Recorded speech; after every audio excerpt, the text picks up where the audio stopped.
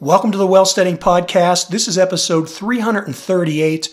I'm your host, John Pugliano. I'm also the founder and money manager at investablewealth.com. Today, I want to quickly cover with you the current media narrative for the month. As we get into September and October, that it is inevitable that we're going to have some kind of a market crash or a stock market correction. Listen, you can say anything with statistics. And right now, the media is really focusing on the fact that this time of the year tends to be extremely volatile towards the downside until we get into, say, November, when generally we end up with some kind of an end-of-year Santa Claus rally.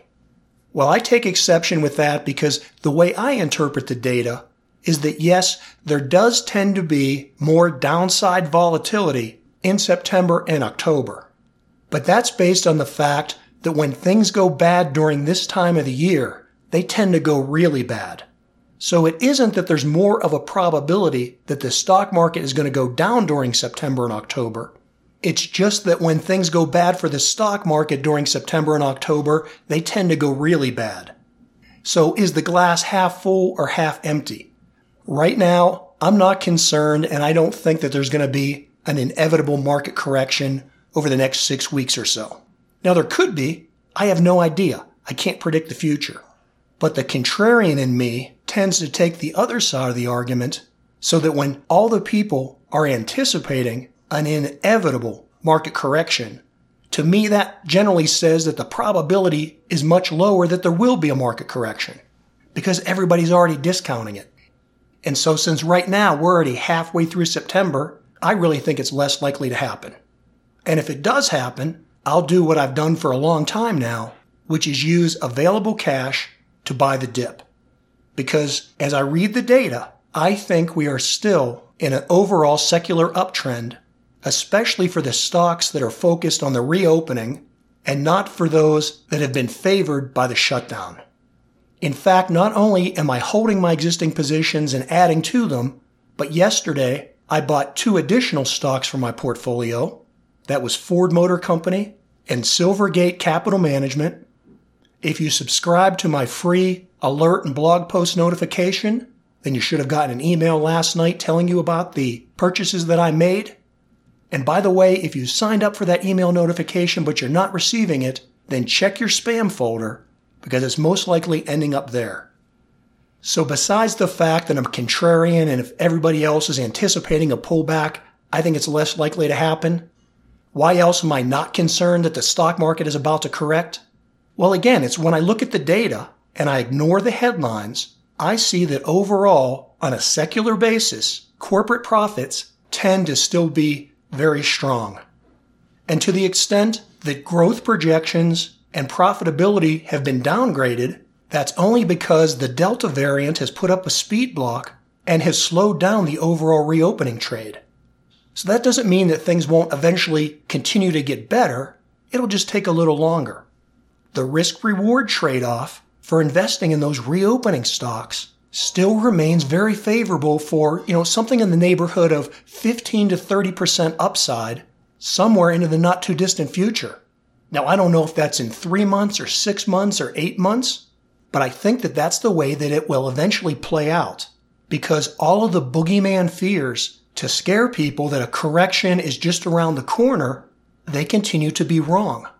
In fact, look at what happened just today. As I record this, most of the major markets are actually down, and the reason they're down is because the core inflation numbers are actually better than anticipated. And so as a result of that, for example, today the financial sector is down about 1.5%.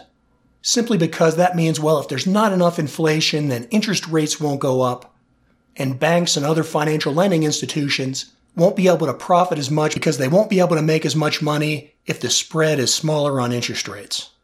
I look at that and I say, so what?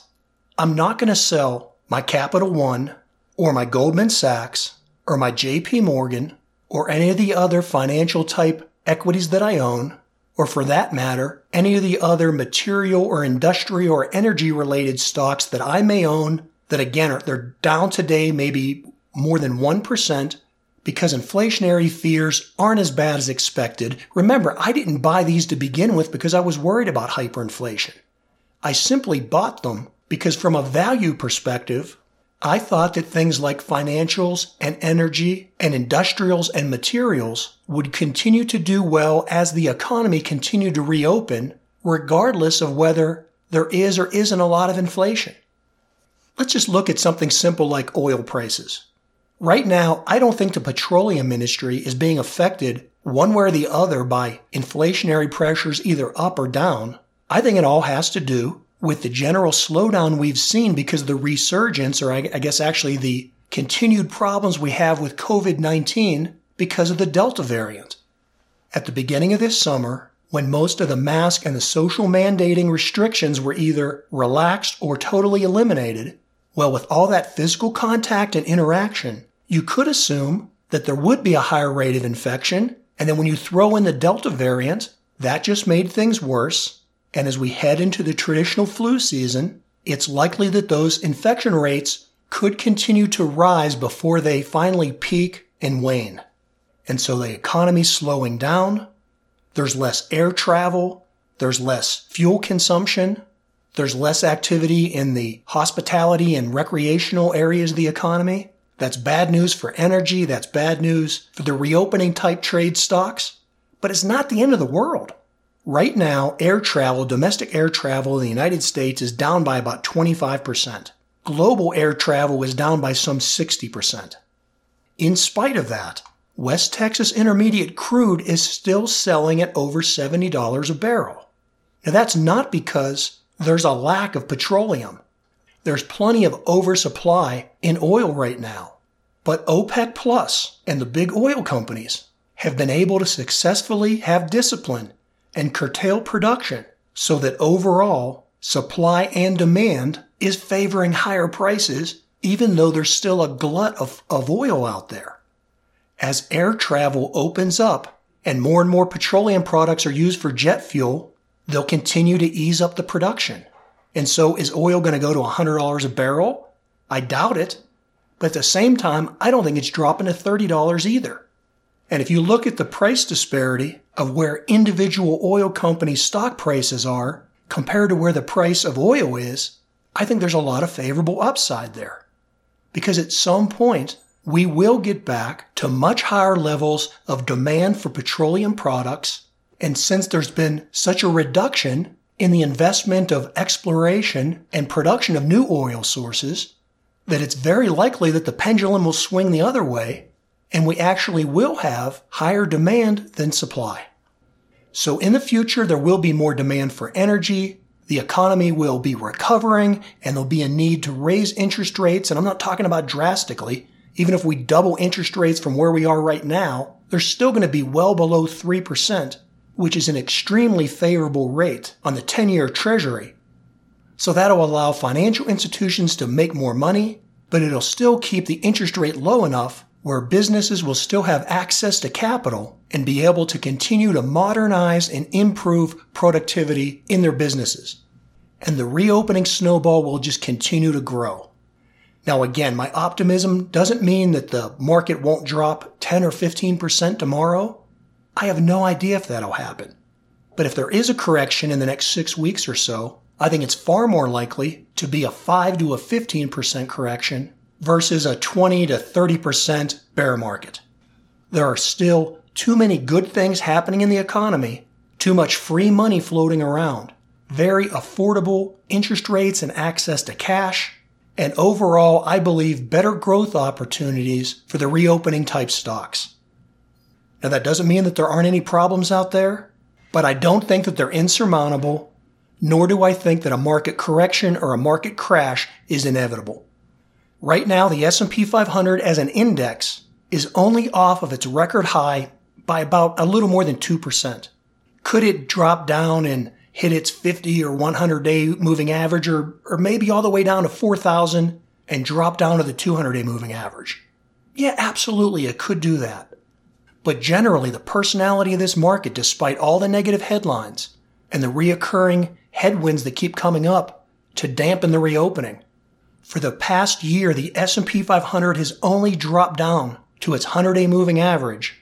Once or twice, that was about this time last year, getting into that October, November pre-presidential uncertainty that we had because of the election. And you could use the rationale that we hear right now to be negative this time last year. And you could have been worried about the outcome of the election. But had you done that and you panicked and you sold rather than buying the dip at the 100-day moving average, you would have missed out on a substantial run-up, especially in the reopening stocks, which are up about 50% in the last 10 months. And think about it. That was the darkest days as far as the COVID death rate. December of 2020 and January of 2021, when the reopening stocks were skyrocketing in value. That was when we saw the greatest COVID deaths, which in some cases were in excess of 4,000 COVID deaths per day. And yet the reopening stocks went up. Look at the way the Delta variant has peaked and waned in India, where it originated. Look at the way the Delta variant has peaked and waned in the United Kingdom. That will eventually happen here. And I know there'll be another variant that comes along, but eventually they all peter out. And the companies that survived are going to come through this pandemic stronger because they've automated, they've cut back on their employees, and their productivity has increased.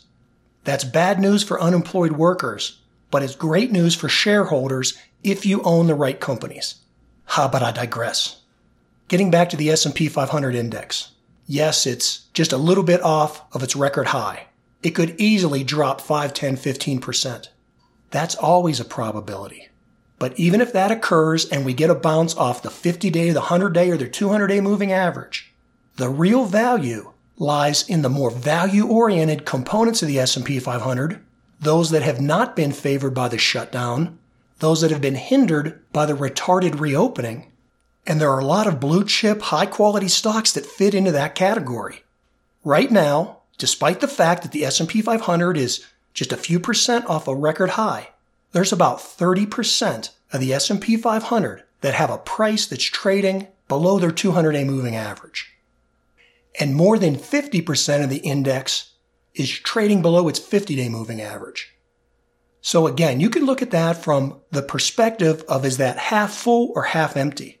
I fall back on the optimistic outlook because the only thing that's keeping those companies from increasing their sales and their profitability is a lack of demand because of slowdown in the reopening. But the economy will reopen, will get to and exceed that prior demand because there's too much money floating around in the system, and the pent-up demand, particularly for services and in-person type events, is extremely high. So I'm not worried about the Federal Reserve drastically raising interest rates and squelching this economy. I'm not worried about major political changes. Case in point, look at what Biden's doing with his tax the rich proposals. He's starting to walk those back. I'm not worried about vaccine mandates because I think for the most part, enough of the adult population is vaccinated, and those that haven't been probably already have COVID natural immunity by now. And so the push for vaccinations, I think, is more of a political dividing point than anything to do with a health issue. And for right now, I remain confident enough in the U.S. economy that my real only concern for a drastic correction in the stock market or a move into a bear market, just a really change in personality of the overall direction of the economy. I think that threat is going to come from overseas and most likely come from China. But I'm out of time today and I can't talk about that. But I would definitely look towards what's happening in China and the clamp down on large private sector companies, especially those that are co-listed on the U.S. stock exchanges. That's where the biggest hazard to this economy is right now. But it's too soon to see if that situation is going to degrade further or whether the Chinese Communist Party has killed enough chickens to scare the monkeys. Well, hey, as always, thanks for listening. Until the next episode, this is John Pagliano wishing you the very best returns.